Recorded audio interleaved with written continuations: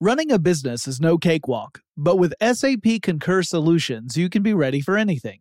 You can manage travel, expenses, and AP all on one platform that's packed with AI and best practices, and that delivers it all through an easy, clear, I can't believe how simple that is experience. So, while not much can be done about that guy who never fails to burn the microwave popcorn and stink up the entire office, with SAP Concur, you can easily handle almost anything else. Take control of your business finances today at Concur.com.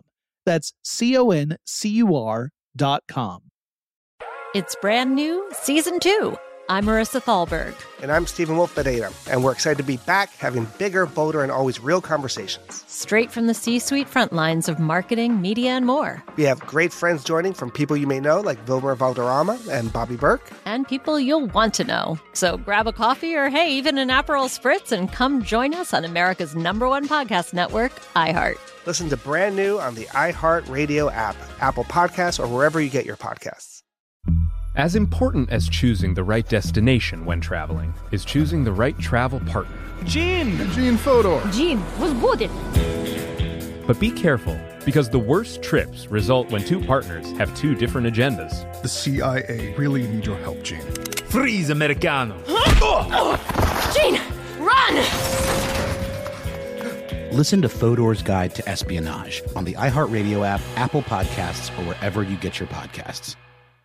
I'm Jordan Gonsalves, and I'm a journalist. Join me on my new podcast, But We Loved, where queer elders recount the amazing history they've lived through. In the middle of Wall Street, they stopped traffic. They were doing a die-in. And in the process, share little gems of wisdom for the next generation. The key is to understanding yourself, learning to love and embrace yourself. You can listen to But We Loved on the iHeartRadio app, Apple Podcasts, or wherever you get your podcasts. Brought to you by the reinvented 2012 Camry. It's ready. Are you? Get in touch with technology with Tech Stuff from HowStuffWorks.com.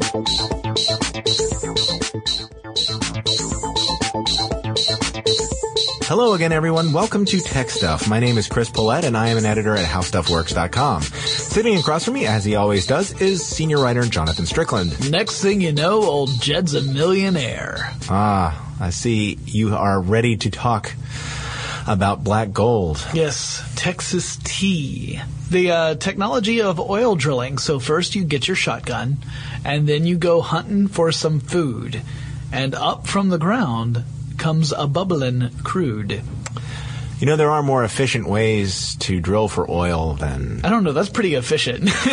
You just have to be insanely lucky. No, that is actually not the way one normally looks for oil or drills for oil.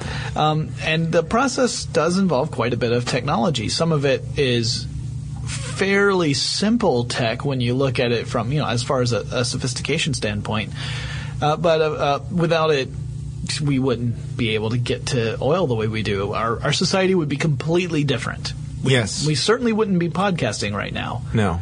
Too much of our technology is based off of oil or is powered by stuff that gets its power ultimately through oil. Yes. So, and of course, it's been in the news a lot lately. And as we've been reading through some of the articles on HowStuffWorks.com, which I encourage you to do so, especially since Jonathan put all that time into updating some of those. Yeah. We were looking at the technology and thinking, this is kind of interesting as a topic that we haven't talked about. I mean, it's kind of off our normal beaten path, but some of it's pretty amazing how they can find oil and then the fact that they can even go down as far as they did for the Deepwater Horizon well, that was pretty phenomenal. Create the well itself, even though there were problems. We could talk about some of the equipment that they would use. Yeah, and we can talk about why it was not just the fact that the blowout was a huge problem with the Deepwater Horizon, but also why it's a problem that why couldn't they fix that as opposed to being able to fix it in other situations? Sure. We'll get into that. And, sure. Once we get under pressure. So starting off, let's talk about how you would find oil before you even start drilling. Right. Now, in the olden days, way back when people were first starting to drill for oil, you pretty much had to look around and really observe the geographic features of the region you were in. Mm-hmm. And really you needed the help of a geologist, someone who was learned in the ways of things like rock formations, just the kinds of rocks that were in the region, because you needed to look for specific sort of rocks and soil that would be indicative that there at least is the potential for oil to be present. Right. Well, you still need geologists. Oh, yeah. They're definitely a very important part of finding oil. It's just that now they have more tools at their disposal than just their eyes. Mm-hmm, mm-hmm. That's true, because they're using, they basically look for changes in the Earth's gravitational field. Yeah. That can indicate that there's oil nearby. That's one of the methods. Yeah, really what they're trying to do is they're looking for oil flows. Now, when I say looking, obviously they can't see the oil because it's underground or underwater. Well, at least not in most cases. Yeah, if you can see the oil, you really don't need your geologist there. Yeah. I mean, there are things like, oil sands when it's a lot more obvious that there is oil present. But in those cases, you can't, just slurp it up. There's a lot of work to be done, and we didn't really, at least I didn't prepare for that particular topic. But yeah, and in those cases, you can actually see that there's petroleum, and I would imagine, just a guess, you could probably smell it too. Right. Actually, geologists might use sniffers. Really? Which are electronic sensors that can detect the presence of oil.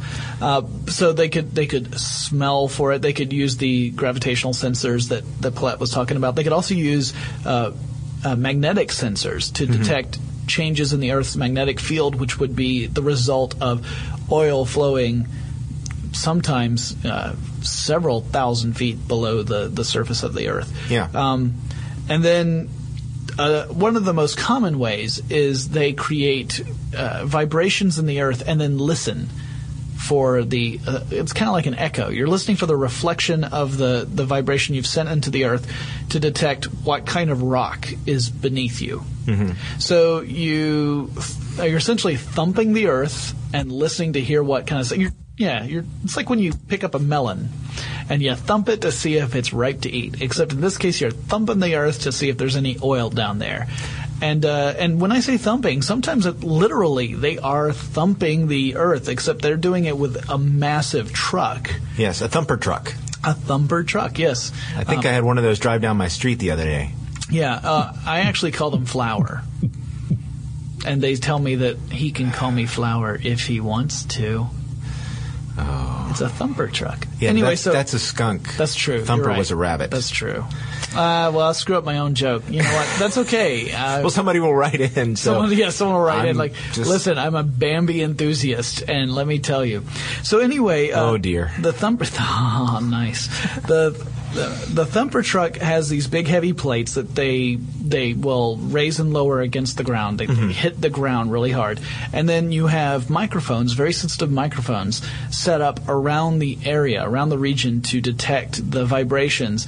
And based upon the quality of those vibrations, you can tell whether or not there's oil flowing underneath the surface.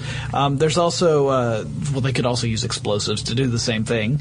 So you could dig a hole and put some explosives in. Or in the case of if you're trying to search for oil in the water, you may throw explosives over the side of the boat.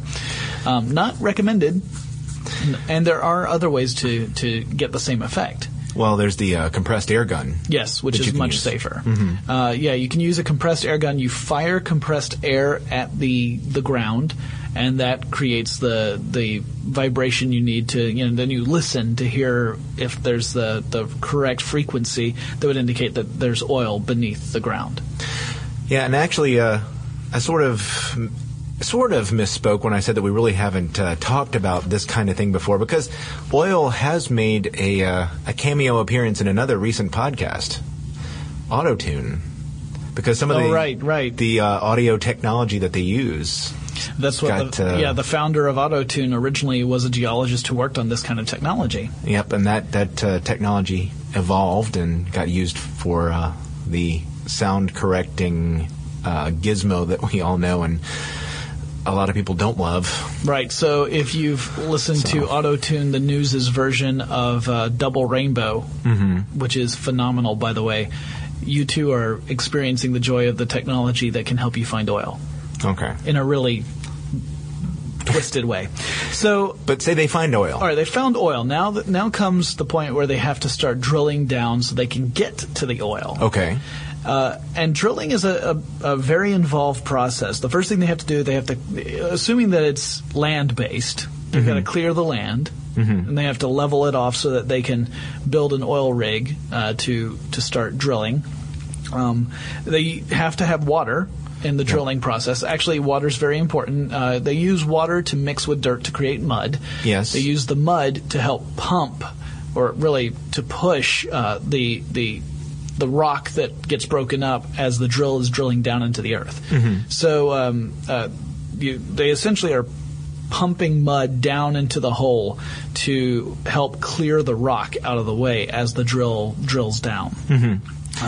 So you've got to have a water supply. So either you need water nearby, or if there's not any water, you need to drill a water well. But you have to have water for this process. The water-based rigs don't have this problem. Now, there's usually quite a lot of water in the offshore drilling process. But on land, the crew does need to dig a reserve pit, which they use to get rid of the rock cuttings and some of the mud. They line it with plastic, in an attempt to protect the environment. Right. You don't want somewhat. anything leaching into the water supply of the local area. And also, if it's a certain protected areas, they aren't even allowed to do the reserve pit. They have to actually truck all the rock that they dig up off-site. Right. But in most cases, they'll dig this reserve pit, and that's where they're putting all the waste rock, essentially. They also need to build a cellar. Yeah. Apparently to store the wine. That's exactly why they need to do that. No, that's, I'm kidding. That's providing the foundation of where the rig's going to go. Right. So once they've got the preparations out of the way, they start to put together the rig. They ship in all the stuff and they start assembling it. The rig's power supply is diesel engines provide the power. They provide power to electrical generators, which in turn provide electrical power to the mechanical systems on the rig. The rig itself, most people are familiar with the really tall tower that you can see on oil rigs, the derrick. Right. You might wonder why those towers are there. I mean, most of the time we see like the old movies where we'll see the oil shooting out the top of the derrick, and you think, well, what the heck is the purpose of that thing? It's actually there so that the oil workers can assemble the pipe that is needed to continue to drive the drill bit down further and further into the hole. Because as you make progress, the drill bit goes further down. You have to extend that pipe so the drill bit can keep going down. Well, the tower is there so that you can put another length of pipe on the end. And these lengths of pipe are about 30 feet long. This is true both for the land-based and the water-based oil drilling. Right. Because they'll have to, and for the water-based one, actually, the pipe has to be even longer, because first you have to get your drill bit all the way down to the ground. So you have to get it through all the water first, and then you have to keep extending it. So the drill, of course, is based off rotation. There's a big turntable that is turned by the generators, the electric motors that are powered by the generators, rather, and that turns the drill string and the drill bit, which is at the very bottom of it. There's a collar above the drill bit. The collar is a thicker pipe that fits around the drill string, and its purpose is to protect the drill bit. It's also to provide some pressure to push downward so that the drill bit is constantly digging down, not just spinning without anything happening there. And they line the well that they're drilling with a big pipe. Right. To keep it from collapsing in on itself, because it wouldn't do you any good to drill a hole if 200 feet down the hole starts to collapse in on itself. That's right. So it's a really involved process, really. I mean, it takes a lot of manual labor to get that going. And once the drill bit is dragging up or knocking out rock, that's when they start pumping the mud down to bring the bits of rock up, and they collect those off and they put it in the pit. Right. That is another function of the casing. The liner that goes around is that it does help the drilling mud to circulate while they are drilling and get the chips out and everything else that needs to come out, because the circulation system is responsible for getting the mud in, and it's it helps move things in and out. It's very important that they've got it. It's made up of a number of different pieces. Of course, it's got a pump in it and hoses. There is a specific line to get the mud out of the hole. There's a shaker that gets the rock cuttings out of the mud so that they can recycle it, because they do that. They do that actually in the, get this is the technical term, mud pit. Yes, the mud pit. They also occasionally have to mix new mud. Eventually they have to add more mud, especially once the hole's getting deeper and deeper. As they're digging down, what the goal here is to get to the point where you are just hitting the pocket of oil that's underneath the surface. Right. You're not again, that image of the oil shooting up through the derrick. That's what we call a blowback, and that's not a good thing necessarily. It's actually a very dangerous thing. Yes, blowback or blowout. Blowout. Sorry, a blowout. And you don't want those. That's bad. No. The reason for those blowouts, by the way, is because that oil is also mixed with natural gas, and both the oil and the gas are under immense pressure because you've got all these layers of rock on top of them. So when you drill a hole into the pocket that has all the gas and oil in it, then you've got a release from that pressure. Right. And the blowout can be very dangerous. In fact, that's what happened at Deepwater Horizons, where there was a blowout which ended up causing extensive damage. It ended up eventually sinking that rig, and it very tragically killed 11 of the workers on board that rig. Yes. The explosion did. And so you don't want those blowouts. Even though they're big dramatic moments in movies, you don't want to see that happen. Yeah, and in the movies they make it look like it's a lot of fun. They strike oil and it comes gushing out the top of the derrick, and everybody throws their hat in the air and whoops and hollers. Yeah. And does a little prospector dance. That's not really the case. That and it's extremely toxic. It's not the kind of stuff that you want on your skin. No. So and in the environment. So they have blowout preventers as they're digging. A blowout preventer is a pretty simple design. It's really just a clamp. It's powered by a very massive hydraulic system that is extremely powerful. And it's at the very top of the well. It's the well cap where it connects to the drilling equipment.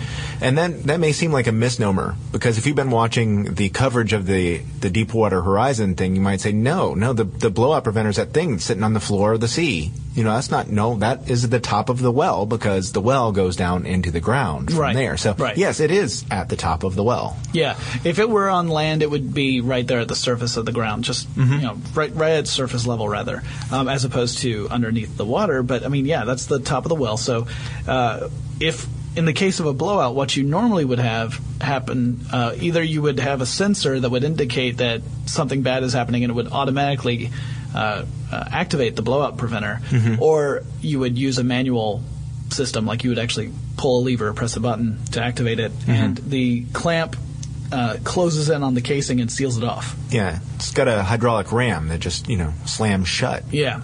And basically is supposed to cut off that flow. Unfortunately, in the case of the Deepwater Horizon, the blowout preventer malfunctioned. Right. And just never... It never activated. No. So there was no way to stop the gas and oil from essentially erupting from this well. So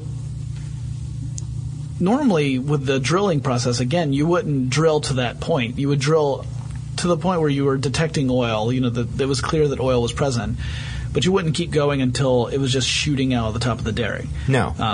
You would replace the rig with an oil production system. So you would actually deconstruct the rig and put in a new system there to tap and collect the oil, and in a very controlled manner, because that's going to be the least dangerous way of collecting the oil.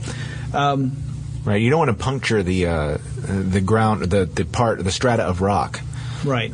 Stratum of rock that is holding the oil in until you're ready to collect it, because otherwise you're going to lose a lot of it, or there will be a blowout. So you want to have everything in place and ready to go until you finally puncture that rock area, and then the oil will come up through the well. And the way they do that is once they've reached the well depth that they need to get to, they actually puncture holes in the well casing at the very base of it, and they seal it off first, and then what they do is when they deconstruct the rig and they move it out of the way, they bring in a pump. Right. And the pumps are those things that you see if you ever watch a movie set in like Texas or whatever, and you see those big metal things that are swiveling up and down. It looks like giant seesaw type things. Yeah. Those are the pumps. Right. And what the pumps do is they have a rod that goes down into the well that creates suction as it moves up and down, and that's what allows them to draw oil out of the well in a controlled manner. It's occasionally the oil itself is too heavy to pull up on its own. So what they'll do is they'll drill a second hole down, and they'll pump steam into that oil pocket, essentially, so that they can pull the oil up out of the hole. Okay. Yeah.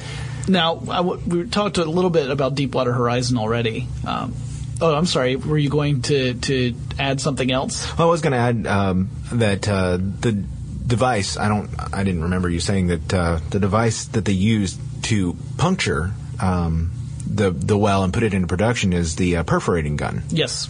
And they lower that down there. It's got a little explosive charge, and basically they perforate the casing and put a tube in there, and then use a packer to form a seal around the outside of the tubing, and then theoretically the well is complete. Right. The tubing is the only way in and out of that well at that point. So, and then they have a Christmas tree. Yeah, they do. That's a structure with lots of valves on it. It's actually called a Christmas tree. Paulette was not being. No, I wasn't being. He wasn't goofy. Well, he was a little goofy, but not that goofy. Yeah, it's actually a device with lots of valves at the top. And it's cemented in, and it's part of it. But anyway, that's part of the control system to allow for the controlled extraction of oil. And Christmas tree. So it's Christmas all year round on the oil rig. In some ways. I suppose so. So, going back to the Deepwater Horizon issue. So these are, if you're out in deep water, there are really only two major ways that you can drill for oil. One is to use a drill ship, which is pretty much what it sounds like. It's a big boat that happens to have a hole in the center of it. Somebody is going to write in. It's a big ship. Okay, here's the definition of ship versus boat. There is no clear delineation. You could say that a boat is small enough to fit on a ship, and a ship is big enough to hold a boat. But that's like, what's a mountain versus a hill? Well, a hill's smaller than a mountain. That is not a good enough definition. All squares are rectangles, but not all rectangles are squares. So this boat has a hole in it, and right in the center. Jonathan. And the drill extends down through the hole, and that's where they pump the water and mud or whatever down into. It's just like the land-based one, except you're on a boat, on a ship. Yes. Out at sea. It's a ship. And but otherwise, you would have an oil rig on the top with a derrick and everything to extend the pipe down to the seafloor bed, and then further down as you drill down into the well. The other option is a semi-submersible MODU, which is a mobile offshore drilling unit. Right. That's what Deepwater Horizon was. It was a semi-submersible. And those float on these big pontoons. They float out. They actually have a power system where you can pilot them out to the proper spot in the ocean. Mm-hmm. And then you usually use anchors, several anchors, to keep you in one specific spot on the ocean. And you use a very sophisticated – this is actually where sophisticated technology comes into play. There's a sophisticated computer system that measures the tension on each line down to each anchor and then maintains the proper tension to keep the semi-submersible in place. You know what that's called, right? What's that? Anchor management. I'm going to need some of that in a second. Oh my gosh, I think I just had an aneurysm. So anyway, there might be up to a dozen anchors to keep these things in place. Right. And then, again, you have a derrick on top of this semi-submersible vehicle, and you drill down. Now, if you're in shallower water, you have a couple of other options. There's a kind of MODU called a jack-up. Yes. Jack-up, what you do is it's, again, a semi-submersible kind of barge. Is it semi-submersible, or is it floats on top, doesn't it? Well, I mean, it can have pontoons as well, but most of them are on barges. So, yeah, most of them do just float on the surface. Well, you would float it out to the right location. And, again, this is where you're in shallow-ish water, like up to around 525 feet, which is still, it's pretty deep, but shallow when you compare to deep water drilling. When you get to where you want to go, it can extend legs down from the barge to the sea floor. Mm-hmm. So you create a tripod, essentially, a stand. I think there's only 3 legs. Sometimes I guess there could be 4. But once you hit the sea floor, you then continue extending the legs, which raises the barge out of the water. Mm-hmm. And you keep doing that till you get to the proper height. And, of course, you may have to extend one leg more than the other 2 because it's at a slightly different height on the sea floor. But you do this so that the reason why you go above the waves is so that the motion of the ocean doesn't interfere with your drilling activities. Now I'm going to be singing Rock Lobster all day long. Thanks. Yeah, well, there are a lot of ruins in Mesopotamia. And then the other method is just a submersible mobile offshore drilling unit. And these are not used that often, but it's a barge that actually sinks, kind of. It goes down to the sea floor. And then the steel posts on the barge extend up, and then you build your drilling platform on the posts. Mm-hmm. So you've got a barge sitting at the bottom of the ocean. And when I say bottom of the ocean, I'm talking like 30 to 35 feet, so it's not that deep, right, comparatively speaking. And then you've got the posts on the barge's deck, and you build the rig on top of the posts. So again, the rig is suspended above the waterline. Mm-hmm. Now, one of the reasons, there are many reasons, why the Deepwater Horizon issue, this is the oil spill in the Gulf, in case you weren't aware that was what the name of the right. actual semi-submersible was. Right. There are many reasons why this problem is very difficult to handle, and chief among them is just that it is at an incredible depth. Mm-hmm. I mean, we're talking that the wellhead itself is so far below the surface of the ocean that it's very difficult to get there. Right. We don't really understand that much about the ocean at this depth because we have very limited means of getting down there and exploring. The pressure of the water at that point is pretty intense. Mm-hmm. So there are very few vehicles that we have that can safely navigate that depth. It's not like divers can just hop in and, go down and work with it by hand. Yeah, it's too deep for people. Just getting a look at it was pretty complicated, especially considering that the explosion and fire that you had to get that under control first. So really, the depth is the major point. Another problem is just that it is really hard to estimate exactly how bad the problem is. Mm-hmm. The earliest accounts had it just being a few thousand barrels of oil a day, which, when I say just a few thousand, a barrel of oil is 42 gallons of oil. That's a lot of oil. But the worst-case scenario documents suggested that it could be as bad as 100,000 barrels of oil a day. So clearly, this could be an enormous issue. And as we're recording this podcast, there are high hopes that the replacement wellhead is going to cap it to the point where we can actually address the issue more thoroughly. We'll have to wait and see if it works.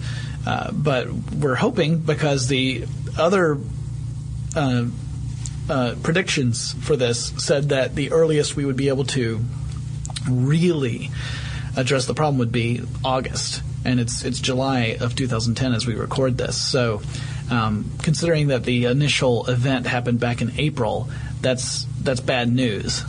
That's a lot of oil. Well, they are. BP is still working on drilling relief wells as we speak, and although you might believe that they are there to relieve pressure, they're actually not. From what I understand from listening to an account on NPR, basically what they're going to do is try to intercept the well itself, the original well, and shut it down from inside. Yeah. So that's the point. And the thing is, at this depth, as you were saying earlier, Jonathan, it's very complicated. They want to make sure that they're moving slowly because they want to make sure that they don't do additional damage and hurt their chances of getting it taken care of sooner, which I think was a source of frustration for a lot of people because they wanted it done and taken care of sooner rather than later, but they said, look, we've got to take the time. So it's very challenging to drill these wells and make them work properly, and when accidents happen like this, mistakes happen, the thing is, fixing them is not a simple task either, and relies on quite a bit of technology to make it work. Yep.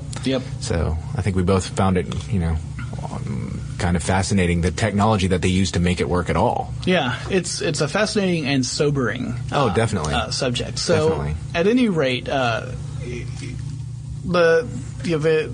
idea behind it is still pretty simple.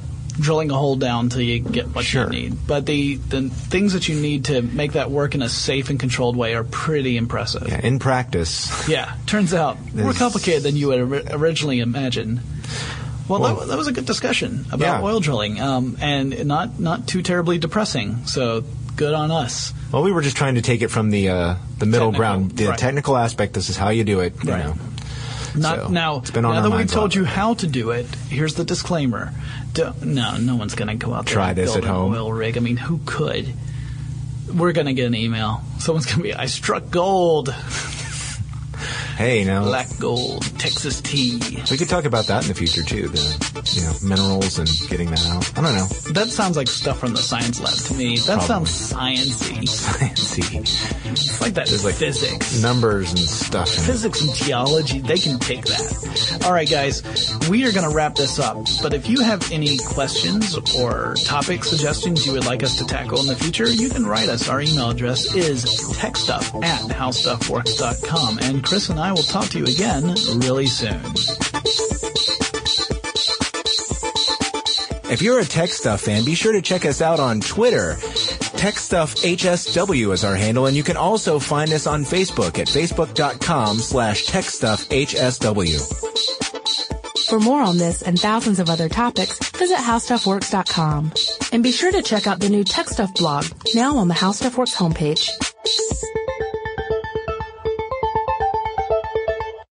Brought to you by the reinvented 2012 Camry. It's ready. Are you?